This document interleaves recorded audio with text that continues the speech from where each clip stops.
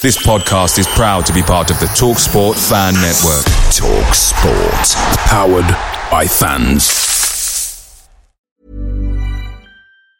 Planning for your next trip?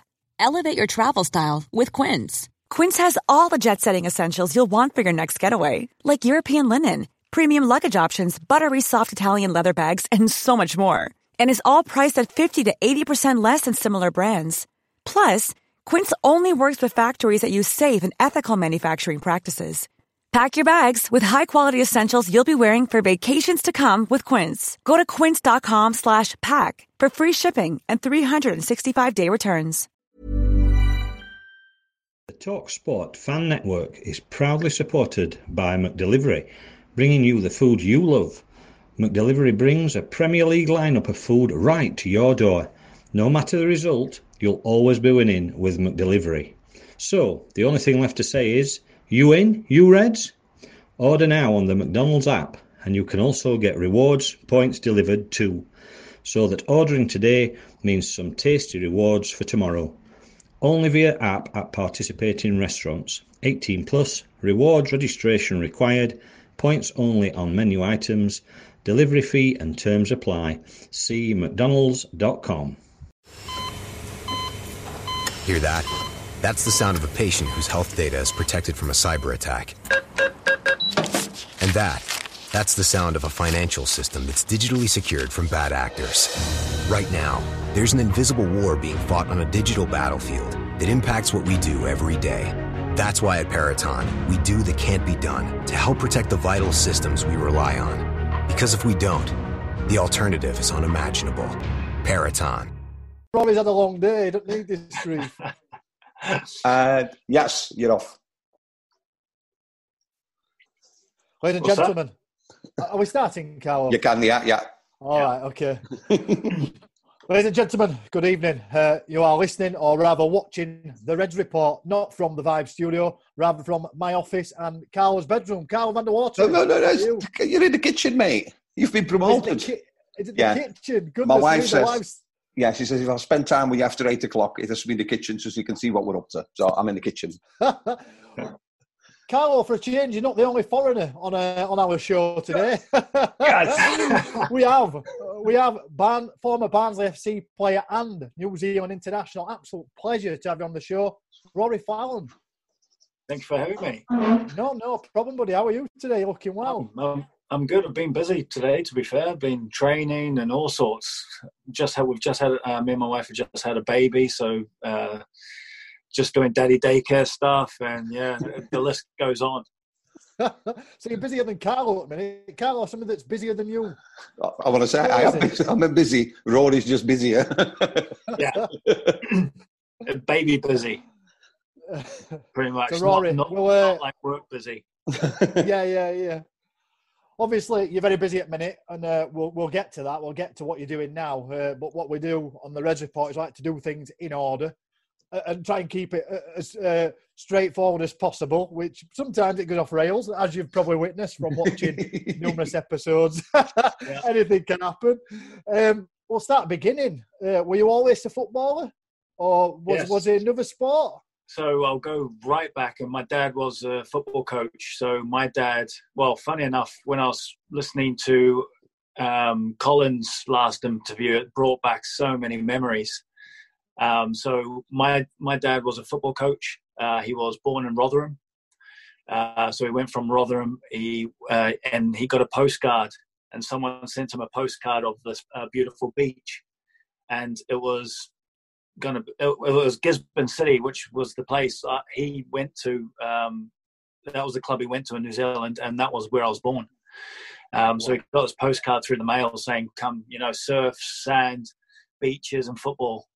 And he was like, "Yeah, I fancy that," because he was working on the roads. My dad, he was bouncing in between playing football. And he's got some story. He's got some unbelievable stories of bouncing. We'll get him on here at some point. Do you think that'll be? Yeah, nice? he'll be a good one, because he could go right back. And obviously, he took Colin there and pretty much helped Colin out. And when Colin went back to England, he was super fit. That was one thing my dad was quite tough on was fitness and strength and that. So he went back absolute machine. And I remember Colin when I was a little boy, you know, just banging in goals for fun. So he was like one of my first heroes when I was a kid. So like, because when you're brought up in New Zealand, there's not many, you know, England's so far away. Obviously, you when I was growing up, it was Liverpool who was dominant at that time.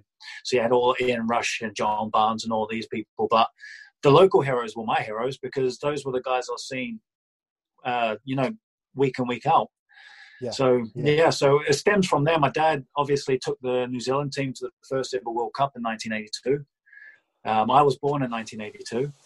So I was a World Cup. I was a World Cup baby. Yeah, good year for your dad then. Yeah, so it actually changed my dad's life. Really, it turns our family, turns his life around, and he's been coaching for over 50 years now.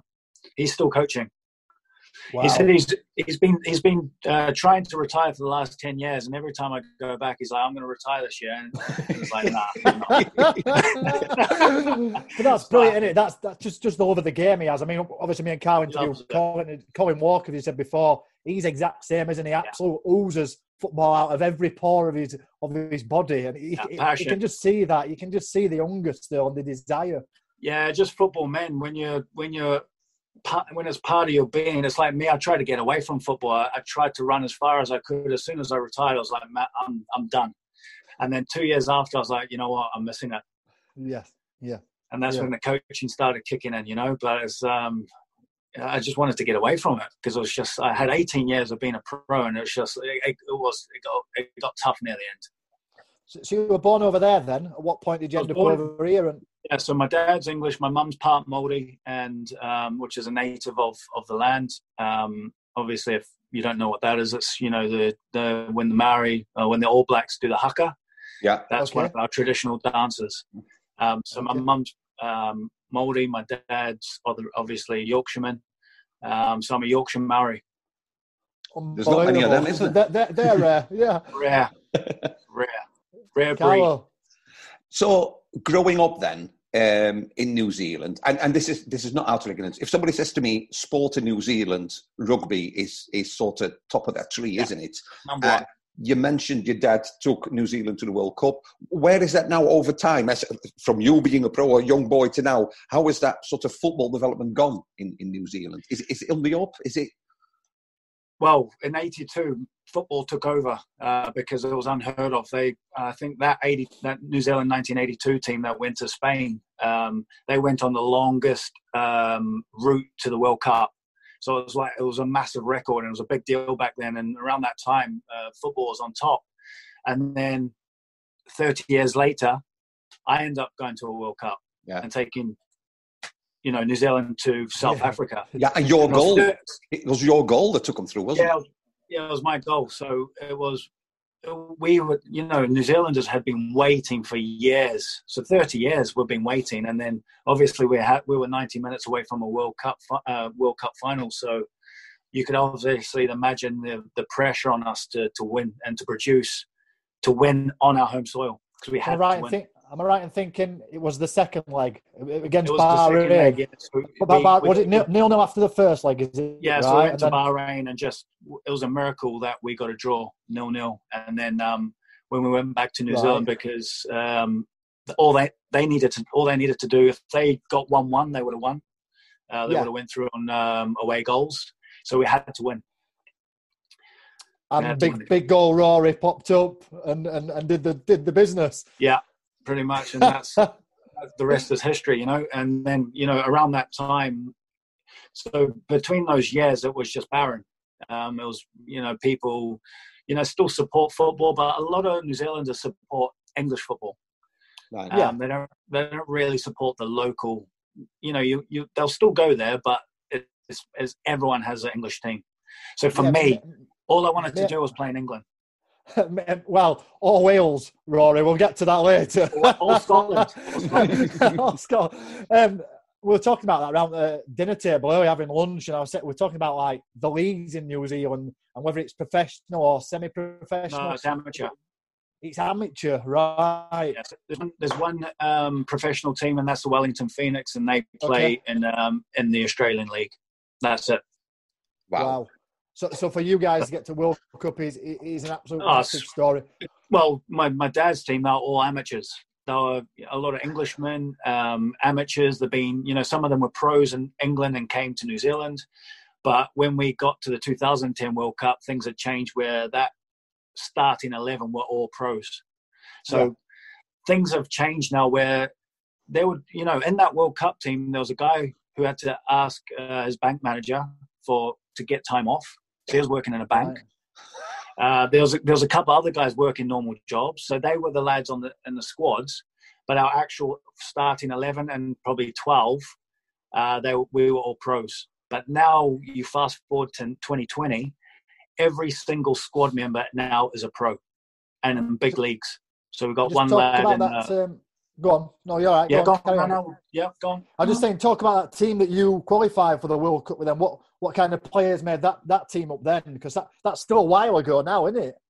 Yeah, so that's 2010. So that was, the biggest names at that time would have been Ryan Nelson, who played for Blackburn. Yep. At the time, he was probably the only Premier League player. I was playing in the Championship with Plymouth. You had Chris Killen, who was playing for Celtic at the time. And then you had a host of players playing in America, Australian leagues. Chris Wood, young Chris Wood on the bench. So I was just about to suggest Chris Wood, but I didn't want to sound daft. He was there, wasn't he? I mean, he's developed into a great player, hasn't he? Yeah, at the actual World Cup, then you had Tommy Smith, who was playing at Ipswich. You had a young Winston Reid, who ended up going to West Ham. West Ham. But those guys, Tommy and Winston weren't involved in that Bahrain game. Right. So they came later on into the World Cup fold. So, we did have, we had some really good players. It's that World Cup. Sorry, Carl, go on. Yeah, because I'm just thinking, when you talk about New Zealand players, if you look at it from a Barnsley perspective, am I right to think that Leo Bertos, who... We had 7, at one time with Colin, we had 7 New Zealanders. I think we had me, David Mulligan. Yeah. So the first 2 years was my dad sent, because Cole, obviously the connection was Cole. Yeah. And Cole knew we were coming. It's all right. He's just putting the pictures. What's going on? Look. You're still here. Is that photo? So that was I was second year there. So there was a couple of first years. Anthony Kay there at the bottom. Yeah. He was obviously in that group. This was like the first and second years. I was second year. So at the bottom left, you got David Mulligan there, who ended up, being a good pro. Yeah. He played played in the first team for Actually, he played under Steve Parkin. He played he played over 100 games, I think. Yeah. Something like that. So, and then you had obviously Anthony Kay, who's a bit of a club legend there, isn't he? Would you say? Yeah. Part of that promotion. Team, but we'll get to that one later, Rory. We promise. Yeah. Obviously, at the bottom right, you got Barraclough. Yep. Yeah. So he was an unbelievable player. He broke into the Barnsley first team, but his injuries pretty much finished his career really. Okay. But he was quality. I really believed if he stayed fit, he could have played in the Premier League because he was so quick. Wow. I remember one time when he was playing we were away at Wimbledon and he actually got the man of the match at Wimbledon.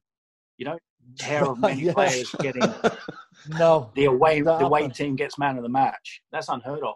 He said there were 7 New Zealand players within that setup. Then is that a year prior to that photograph? Then. So then we all started coming after this year. So it was me and Mully first. So obviously you see me up the top. So it was me and Mully first, and then it was a guy called obviously Jeremy Christie, who Jeremy Christie came with Alan Pearce. They never broke into the first team, but they became pros and stuff like that. And then obviously you had Leo Bertos, who broke into the first team. Yeah. How many is that? 5. And then you had Darren Young, 6. Right, and this is all the influence of Colin Walker and your father to a certain extent. Yeah, so my dad sent over me, Mully, Jeremy, and Percy, and obviously Leo and Darren probably heard that there was a Kiwi contingent, and they just came there for trials, and they got selected. Right. So my dad had nothing to do with Leo and Darren. Got you. Just a few of your stats up here, Rory. I don't know. Obviously, you made 58 appearances for Barnsley, scoring 11 goals. Out of those 11 goals, any that stick out in your mind as being probably most important or your favourite to a certain extent? Probably my debut goal, actually, because that was the one I was struggling.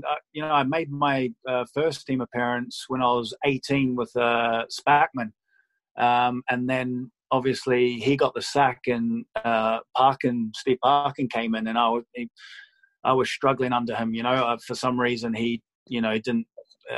At the time, he didn't like me and sent me out to Ireland, and I was just in pretty much. I was in the in the middle of nowhere really with my football, and then I was in no man's land at the time, so I was just like, what's going on here? So I made my debut at 18. I felt like this could be my opportunity now, and then I had to wait till 19. Late into my 19th year to break in, and obviously Steve.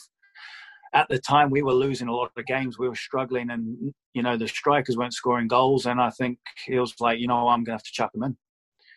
And then I scored on that night. And then when I went, my pretty much my football career went from there. Yeah, you won that first night. Yeah, we won that game. I forgot who the team was though. It might have been Blackpool. Yeah, Blackpool. It's on the screen. First goal, 17th of September 2002 against Blackpool, thanks to BFC's stats. So that's your favourite goal then, as it stands. Yeah, that was. You know what? It was an absolute basic goal. I pretty much chested it. Someone crossed it in, and I just chested it in.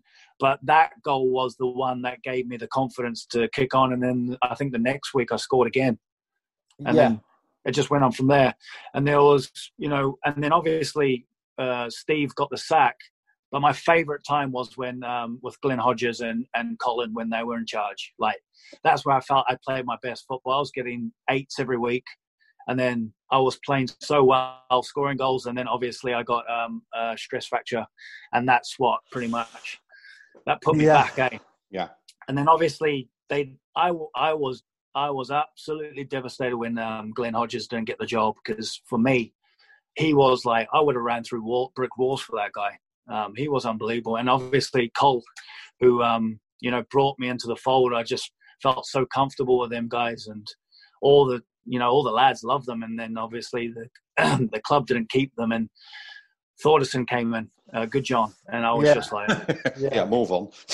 It was just like, for me, it was over. Yeah.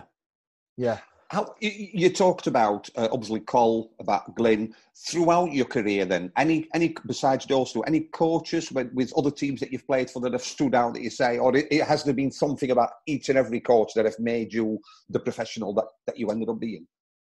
I'd say my biggest influence was my dad, because obviously he taught me. But there were there's obviously the first few pro coaches. Colin Walker was the main one. Barry Wagstaff, do you remember him? The name rings a bell. Yeah, so he was my under-17s coach. So he was big for me. And Mark Smith, Smudge. Remember him? Smudger. So these guys were massive in my development. And that's something we often forget, don't we? Because we see players coming through and you think, oh, yeah, he did really well in the under-23s or under the 18s. But actually, these days, as you well know, which we'll go on to in a bit, the academies now have development squads from under-10s, under-11s, under-12s, and they lay the foundation. Who said it the other day? We had Jim O'Brien on, who's doing his coaching hours at Barnsley, and says, I'm working with sometimes under 12, sometimes under 14. So you're not just looking at football, you're shaping human beings. And that's as big a part of the game, isn't it? 100%. And especially at those ages, it's like those are the massive learning years. Yeah. And I learned so much, especially around Colin. Obviously, the lads used to always hammer me, used to call me Golden Bollocks. Cole did love me, though, to be fair. He did love me, obviously, because my dad helped him. And, obviously I was good enough to, to be called Golden Bollocks because like I was playing well as well. Yeah. Breaking into the team at 18. It's very different, and that was in the championship as well. So it was, but those guys were massive in my Eric Winstanley as well. Don't forget him. Eric Winstanley gets mentioned in every conversation we ever have with any player to do with Barnsley. But he was always in there, and he was always talking to us. And he didn't coach me as much as those other guys, but for him to take time out and to speak to us, it was massive. But there were also pros who like really helped me as well. And who was Craig Hignett. Yeah, he was quality. He was like one of the best pros, to ever, back in the days where you had to clean boots, and we were pretty much cleaners. We were cleaning that. Oakwell was spotless. Yeah, and like you'll hear some of the stories from the lads. We, everyone had their jobs. We're the top man, and he would look after all of us, making sure that we did our jobs. And that place was so clean. They didn't need cleaners. It still happens now a bit, doesn't it? Because I know, was it earlier, either last season or the season before, I can't remember much about it, but I played really well, scored a couple of goals, and one of the, I think then on the 16th, it's all down to those Bulls. I think it's Aidan Marsh. It was Aidan Marsh. Woodrow, I think, who is now on the verge of sort of breaking in at a very young age again, isn't it? Aidan, funny story about that. On the second time I came back to Barnsley. So not many people know, but I came back to Barnsley after Scotland. Right. So when I was playing in Scotland, I ended up going because I bought a house there when I was a kid. So at 21, my dad was like, "Buy a house as soon as you get a pro contract. Buy a house." So I bought a house and I kept it. And then I came back and I was doing my badges and I was just waiting around. And I was living in Monkbretton and a guy called Graham I spoke to a school nearby me and I was like, is there any chance I can take the kids because I need to do my hours for my coaching badges? Can I take the kids? I'll do it for free. I'll do it once a week or whatever, however many times you want me to take it. And the funny thing was Aidan was in that group. Wow. So I had him for about a year. See? That's part of making of a superstar. Because Aidan Marsh is one of those, I suppose. He went on pre-season. He only left high school, I think, sort of like September last year. So he's learning his trade. And to be able to do that amongst all these professionals at a club like ours, I mean, that's huge, isn't it? Do you know what? That little team I took was a brilliant little team. I loved every minute of it. Just, they loved football as well. So they were so dedicated. There were two lads that I thought, wow, these two are going to be players. Aidan was one and a little lad called Vusi. I didn't know what happened to him, but those two lads were, and I was like, Aidan is going to go all the way. I knew it. Brilliant. He will. Brilliant. And obviously, we'll get to your current career now, and obviously that'll tie in perfectly, won't it? Well, the funny thing is that I've got in touch now with Aidan again. So just like, hey, how are you, mate? It's great to catch up with, because he was a little boy back then, Yeah. Well, so I had one year with him, and it was brilliant, mate, just to see him. But you could tell he was a player. And obviously, like yourself and like me, he's a striker. Carlo was a defender. I'll get me called. He was a defender. I currently play for a team called the Cross Keys. Massive Rory. I don't know if you've heard of him. Cross Keys, is at the pub, Cross Keys. Yeah, Sunday League team. I'm slamming him in from everywhere, Rory. I just wondered if you got any tips for me to make me a better striker. I mean, obviously, sometimes confidence flows, it ebbs. I'm in and out of form. I just wondered if there's anything you could do for me, like just to make me a better player, really. Just enjoy it, mate. Just enjoy it. Just enjoy it, mate. Do you know what I mean? Go out there and have a smile on your face and enjoy football, mate. Don't put pressure on yourself. And maybe start playing against people your own age. Because, I mean, the under 11s league is tough. It is. But I think you're at an unfair advantage, Chris. Do you know what? You're braver than me because I wouldn't dare play in those leagues. It's a rough league. It's a rough league. It's funny. Yeah, it's funny because I wouldn't ask you to play for us next season, Rory, actually. So. I've had many offers to come back to play football. I was like, nah. Once you finish, and that's it. Yeah. So before we leave Oakwell then and move on to other parts of your career, in terms of golden bollocks, as you called yourself, did you ever end up in trouble? Were you ever not so golden? Oh man, all the time. It was. Do you know what? I've been speaking to Mully, and I know a lot of people know some stories and stuff like that. I don't want to go too much into it because I don't want to celebrate it. But the culture of that football club at the time, there was a massive drinking culture. Like that Right. whole time around probably 99, 98, 99.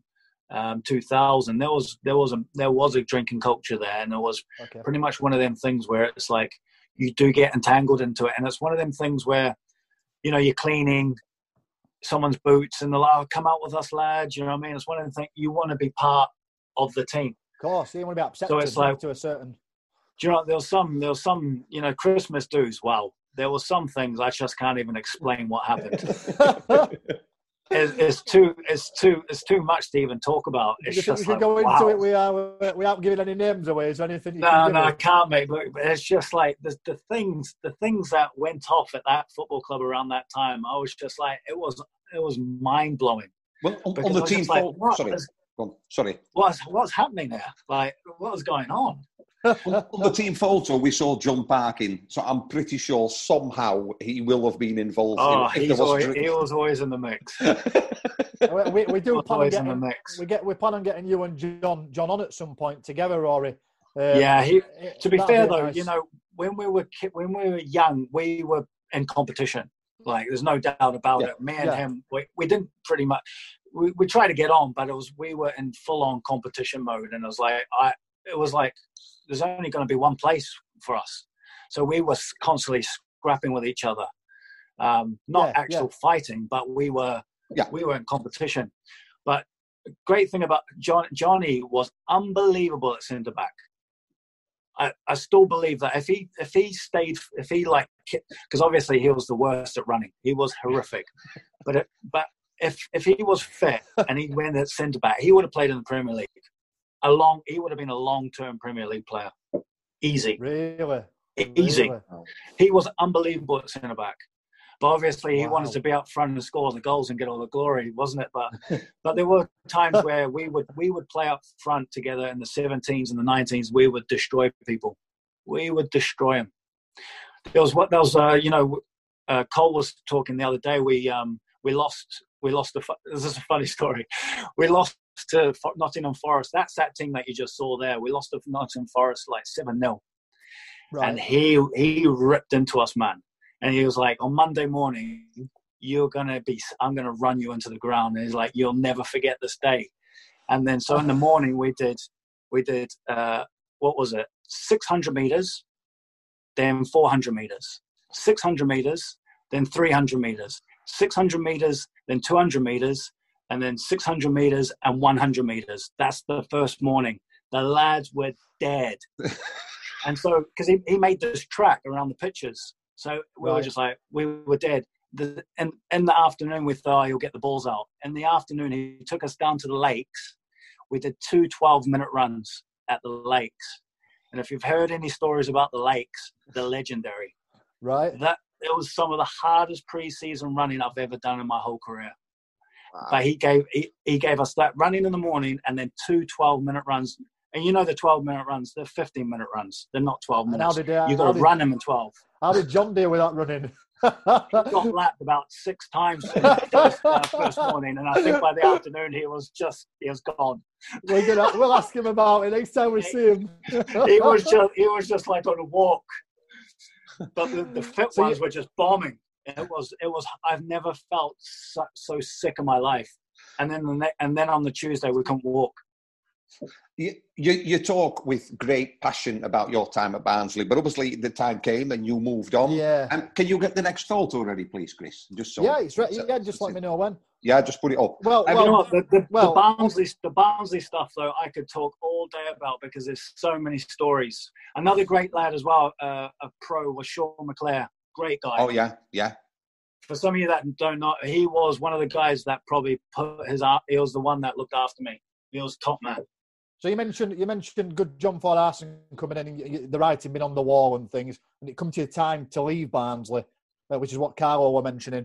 How did that feel leaving Barnsley? Gutting? Were you ready for a new adventure, new challenge? Or yeah, well, I'd been there for 5 years, and I felt you know, if they kept that youth team and they kept Hodge, I would have 100% stayed. I really felt that team would have just kicked on. But I felt like they pretty much got rid of Johnny. They put Johnny on a free. Like, how was Johnny Parkin on a free? I know. That is, It's beyond belief, man.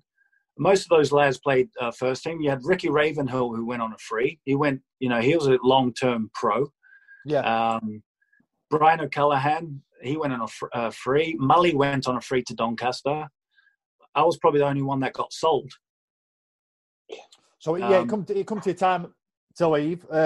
You played for. Yeah, it was time for me to go. I was hating it at that time because just everything was changing, and I had my heart set on Glenn Hodges taking that team, and then I just didn't like Good John. Everyone will have different stories. I don't want to hammer managers because I would dislike one and someone else would love him. So yeah.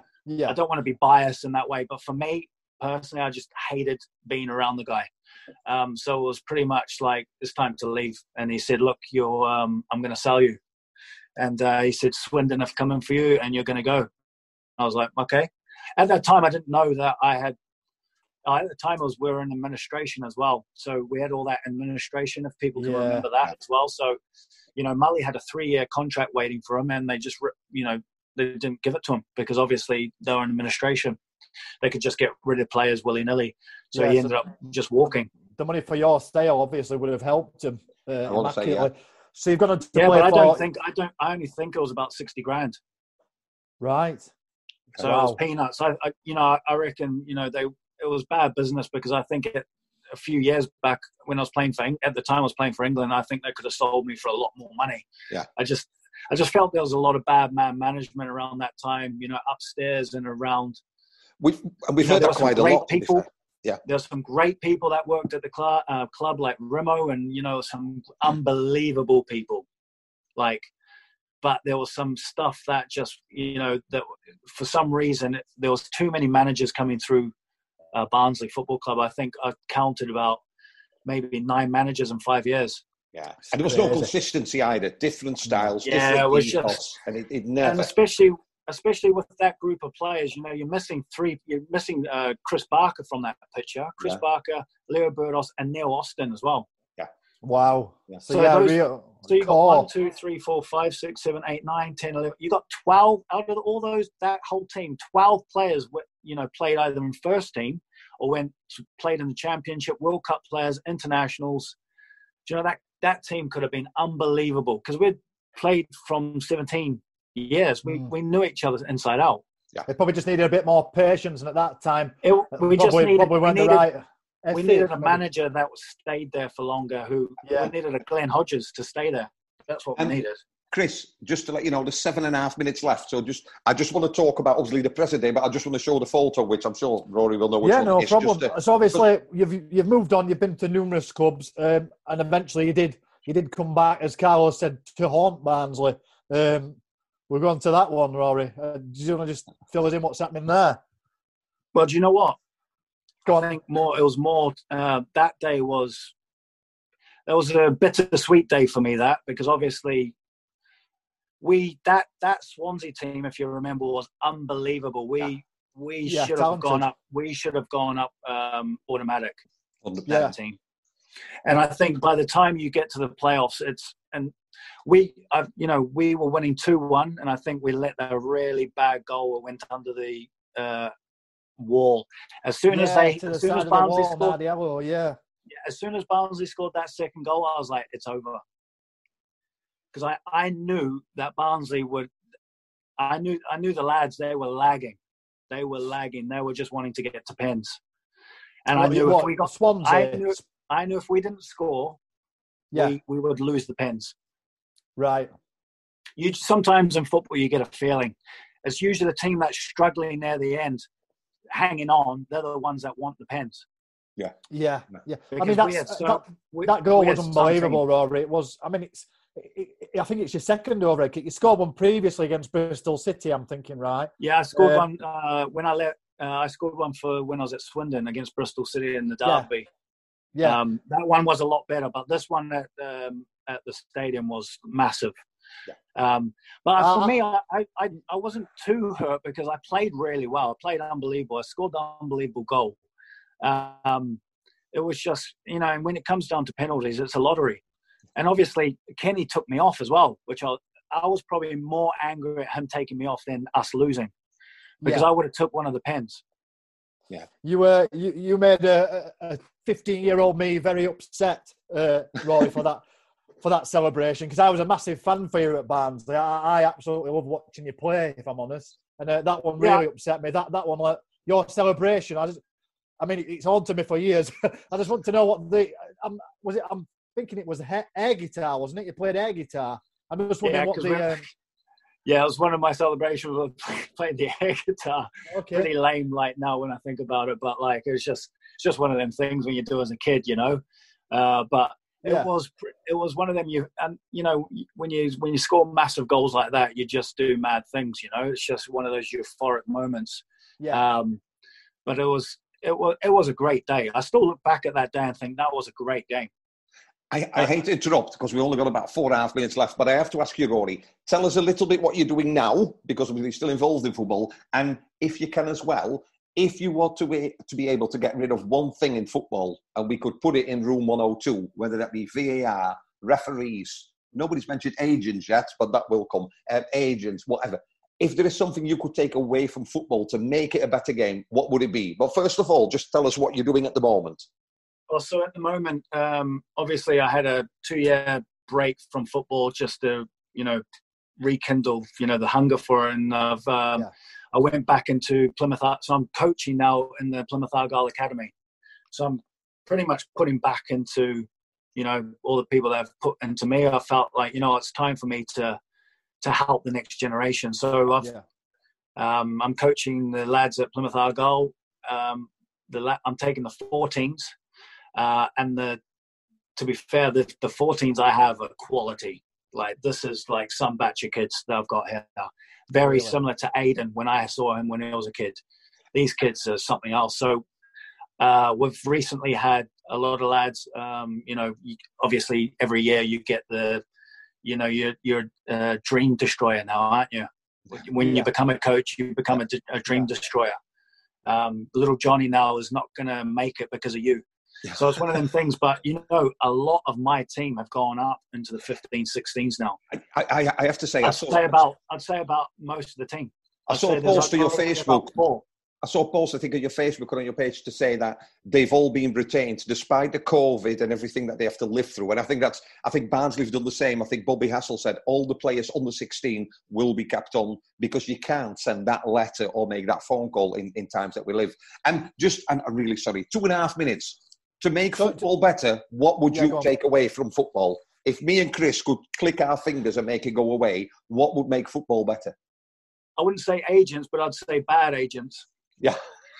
Bad agents. And what does a bad agent look like, Rory? A bad agent is someone that is in it for himself and will take a player out of a club and send him to no man's land for his own gain. Yeah, a good sign-on fee and a large percentage of the sign-off fee. Yeah, I think there was one case in the Sunderland documentary. Someone was talking about it. There's people like that. They're just absolute bloodsuckers, you know. Yeah, it's not. And another so thing, much more we want to cover. I know it's not raining. You know, we didn't even. I could have kept talking about Barnsley, you know. We will do one day. We do it. And I think the good thing is, I'm also assistant coach of New Zealand as well. So I'm doing the academy. I was just about to ask that. So which is unbelievable, really. What an high level to be coaching. You must be learning so much of so many people. Chris, there's less than a minute. So if this gets cut off, huge thank you to Rory Fallon, but please keep talking. Yeah, no, it's fine. We'll close up, Rory. Would you come back for part 2, maybe in a week or so? I'd love to, mate. That'd be brilliant. There's a lot more. And me and Carl have a think about what we like to ask you about, what we've missed out. And we'll send you them beforehand so you know. Come so quickly, Rory, because you're such an interesting person. You've been around the block. You've been at Barnsley. You've been at New Zealand. You've lived such a storied career, and it still continues to today. I've finally forgiven you for scoring that goal against us.